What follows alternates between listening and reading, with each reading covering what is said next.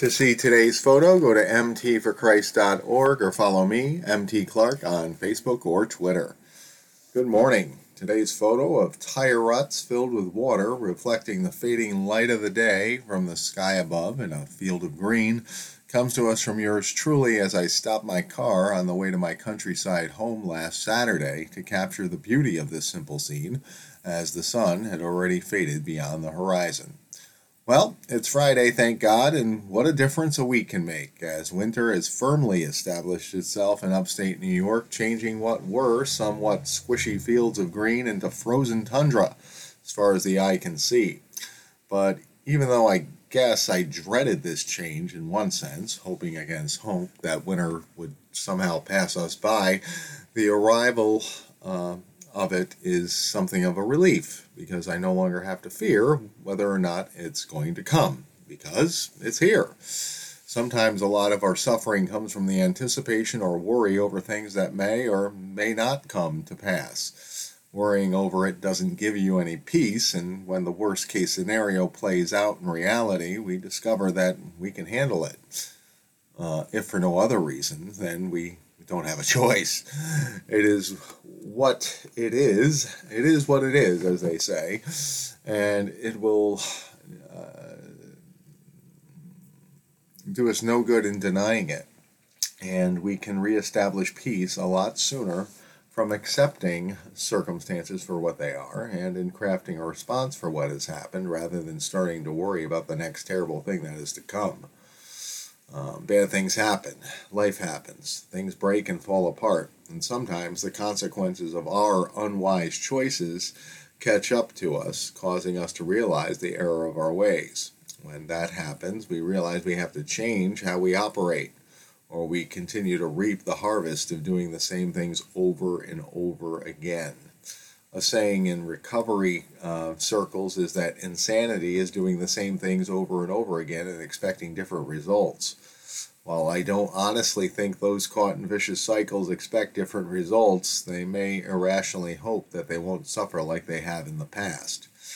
That irrational hope and failure to change keeps the vicious cycles alive. We believe that we can learn from our mistakes and make minor changes like switching our brand of addiction or decreasing the amount of the poison or frequency of taking it, and it will solve our problem. The addict believes that moderation is the key to happiness, despite the overwhelming evidence in their lives that clearly points out that for them it's a myth because they are powerless to practice it. They have tried and failed over and over again, but still think that one day they can be a quote-unquote social drinker or just have a few of their substance of choice and be quote-unquote fine. The problem is that for them, that's a lie. They don't do it. They can't do it. And they fail to realize that freedom isn't found through moderation of the bondage they are in. Freedom comes from eliminating it. I am currently reading Dr. Neil Anderson's Discipleship Counseling, and he states, in every legitimate recovery program, the first step is to stop living a lie and choose the truth. We cannot instantly change long-established flesh patterns or defense mechanisms that have become a habitual part of our daily life, but we can, with God's guidance, identify them and make a decision to confess them as wrong in order to find healthier ways of living. We just went over Celebrate Recovery's denial lesson this week at Celebrate Freedom, and it was a tough message for some of the participants to hear because they were convicted in their hearts that they have been fooling themselves, that they could have it all, that they could keep their addictions and enjoy a simple and wholesome life. The two contradict each other, and in order to be free, they have to stop living the lie and start believing the truth. The lie is, my addiction is fine, doesn't hurt anyone but me, and I am in control. The truth is, I can't do a little bit of this. I have to stop this altogether in order to be free. It causes me and my loved ones pain. A Christian isn't supposed to live this way. God has helped others to be free, and He can help me too. When we reject that lie and accept that truth, there is hope. And even though things were one way for a very long time, a new life can begin now. Freedom and victory can come one day at a time and progressively increase with each step you take into the new life that the Lord has given you. It starts with a choice to stop what you are doing and deciding to ask God to help you, and then deciding to walk with Him each and every day until your bondages are a thing of the past, and a new life of peace, love, and joy is your new normal. This miracle happens every day. I'm living it, and I'm here to tell you that you can live it too. So stop dreading the change, surrender to the Lord, and walk into it. Although a new life may be scary to contemplate, it's better than kidding yourself and suffering in the same old ways over and over again. So keep walking and talking with God. He will help you to become the person you were created to be, and when you get there, you will rejoice. Today's Bible verse comes to us from the Quick Scripture Reference for Counseling by John G. Cruis. This morning's meditation verse comes from the section on communication, gossip, and lying. And today's verse is Psalm 141, verse 3. And the Word of God says, "Set a guard, O Lord, over my mouth. Keep watch over the door of my lips." Today's verse is the second of two passages of Scripture that fall under the first point of our Counseling Reference Guide's resource section on communication, gossip, and lying. And that first point, again, is the psalmist has given us a model prayer for good speech. Today's verse asks the Lord to shut our mouths, and can I tell you, that would be a good thing sometimes. If you don't say anything, you can't say anything you will regret. In the moment, we can say insulting things, hurtful things, stupid things, unkind things, and thoughtless things. So pray this prayer for the Lord to help you set a guard over your mouth and to keep a watch over your lips, because the enemy loves to shoot flaming arrows into our minds and would love for some of his evil thoughts to spill out of our mouths. That's why we have to take every thought captive. Some of them might not be our own, or they might not be so wise to disclose verbally. So take a pause, take a breath, and think before you speak, because the things we say can cause damage to ourselves and to others. And the loving thing would be to remain silent rather than cause discord with the people in our lives. As much as it depends on us, we are to be the peacemakers in life. So do your part to keep the peace by monitoring what you say and keeping your verbal trouble to yourself. As always, I invite all to go to mtforchrist.org, where I always share insights from prominent Christian theologians and counselors to assist my brothers and sisters in Christ with their walk. Today we continue sharing from According to Your Word, Morning and Evening through the New Testament by Stephen F. Alford. And they're a collection of devotional journals from 1940 and 41. And this resource basically prompts you to read a chapter of the New Testament every day. And today the chapter is Matthew 12. And the highlight is on Matthew 12:34, which says, "For out of the abundance of the heart the mouth speaks." And Stephen F. Alford writes, "It is interesting to note how many times the Lord charged those upon whom he had performed some miracle of healing not to publish the fact abroad. But in most cases, if not in all, it seems that the persons concerned could not control themselves. One reads over and over again that they proclaimed the news freely. It was a case of, for out of the abundance of the heart, the mouth speaks. Similarly, it is only when grace does a real work in the heart, only when the heart is full of the Holy Spirit, only when Christ is all in all, that the mouth will speak."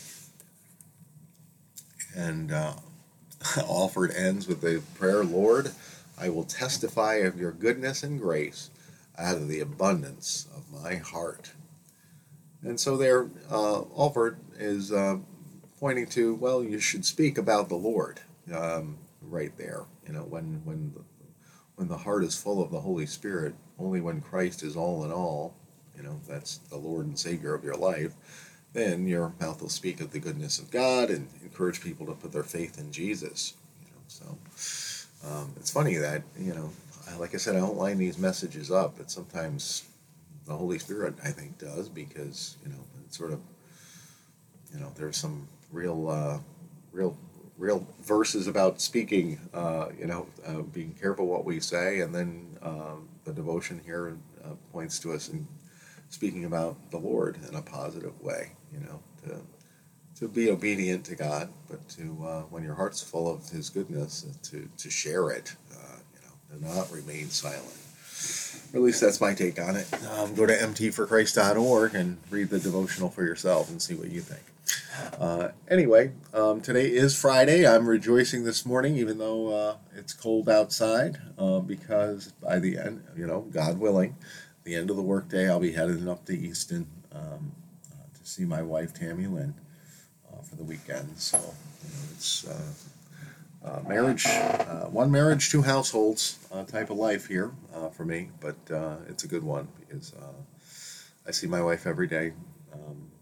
We study the Bible together, and we keep the Lord at the center of our marriage and appreciate one another as much as we can. Probably, in part because we're physically separated from one another, 5 days of the week, until our lives settle a bit and we can bring everything together into one home. This is the way it is, but it's good because I really appreciate the time I have with her. So that's my encouragement for you married people out there, to appreciate your spouse, even though they might drive you crazy, and to try to put the Lord in the middle of your marriage. They say that cake is the secret to a good relationship, and that's C, curiosity. Hey, how are you doing? Why do I'm curious. How are you feeling? Why is it you do that? How can I? And then take an interest is what they're telling you. And then A is appreciation.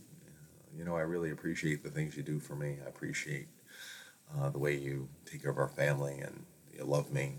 And then K is kindness. Do active kindness for your spouse. And E is eye contact. When we're not looking each other in the eye, we're separated from one another. So we want to look each other in the eye and let each other know we see you, we hear you, and we love you. So that's my relationship advice that I learned from, I think, Building Bounds from Dr. Dr. Marcus Warner. I think that was in that book. But they do Joy-Filled Marriages, him and Chris Corsi. So I know it's in that book. So if you want to try to fix your marriage and put joy in it, Chris Corsi and Dr. Marcus Warner wrote I think it's the 4 Secrets of a Joy-Filled Marriage. And it just happens to be parallel to, how do you have joy in your life? To spend time in quieting and appreciation and following the Lord, basically, Anyway, it is Friday. I want to pray and get on the road and rock and roll my way through the workday and, into the weekend. So let's do this. Lord God, Heavenly Father, thank you for another day in your kingdom. We thank you so much for all that you do for us, Lord, for the new life you've given us and the miracle that we have, and a life set free from addiction and bondage and bad relationships and all kinds of mess, negative mental states, and all kinds of things that we're free of now. And we just thank you, Lord. And we pray for anyone who's listening that they would be set free and that they would appreciate the people in their lives and appreciate you the most, Lord. So we just pray for you to have a deep relationship with them, reveal yourself to them, and come alongside them in their prayer requests and their walk of faith, because they need you and I need you, Lord. So we pray for you to go before us today, open our eyes to the things you want us to see, and lead us in the way we should go. Because all we want to do is represent you in your kingdom and enjoy you fully. Lord, we thank you, we praise you, we love you, and we pray all these things in the mighty name of Jesus. Amen.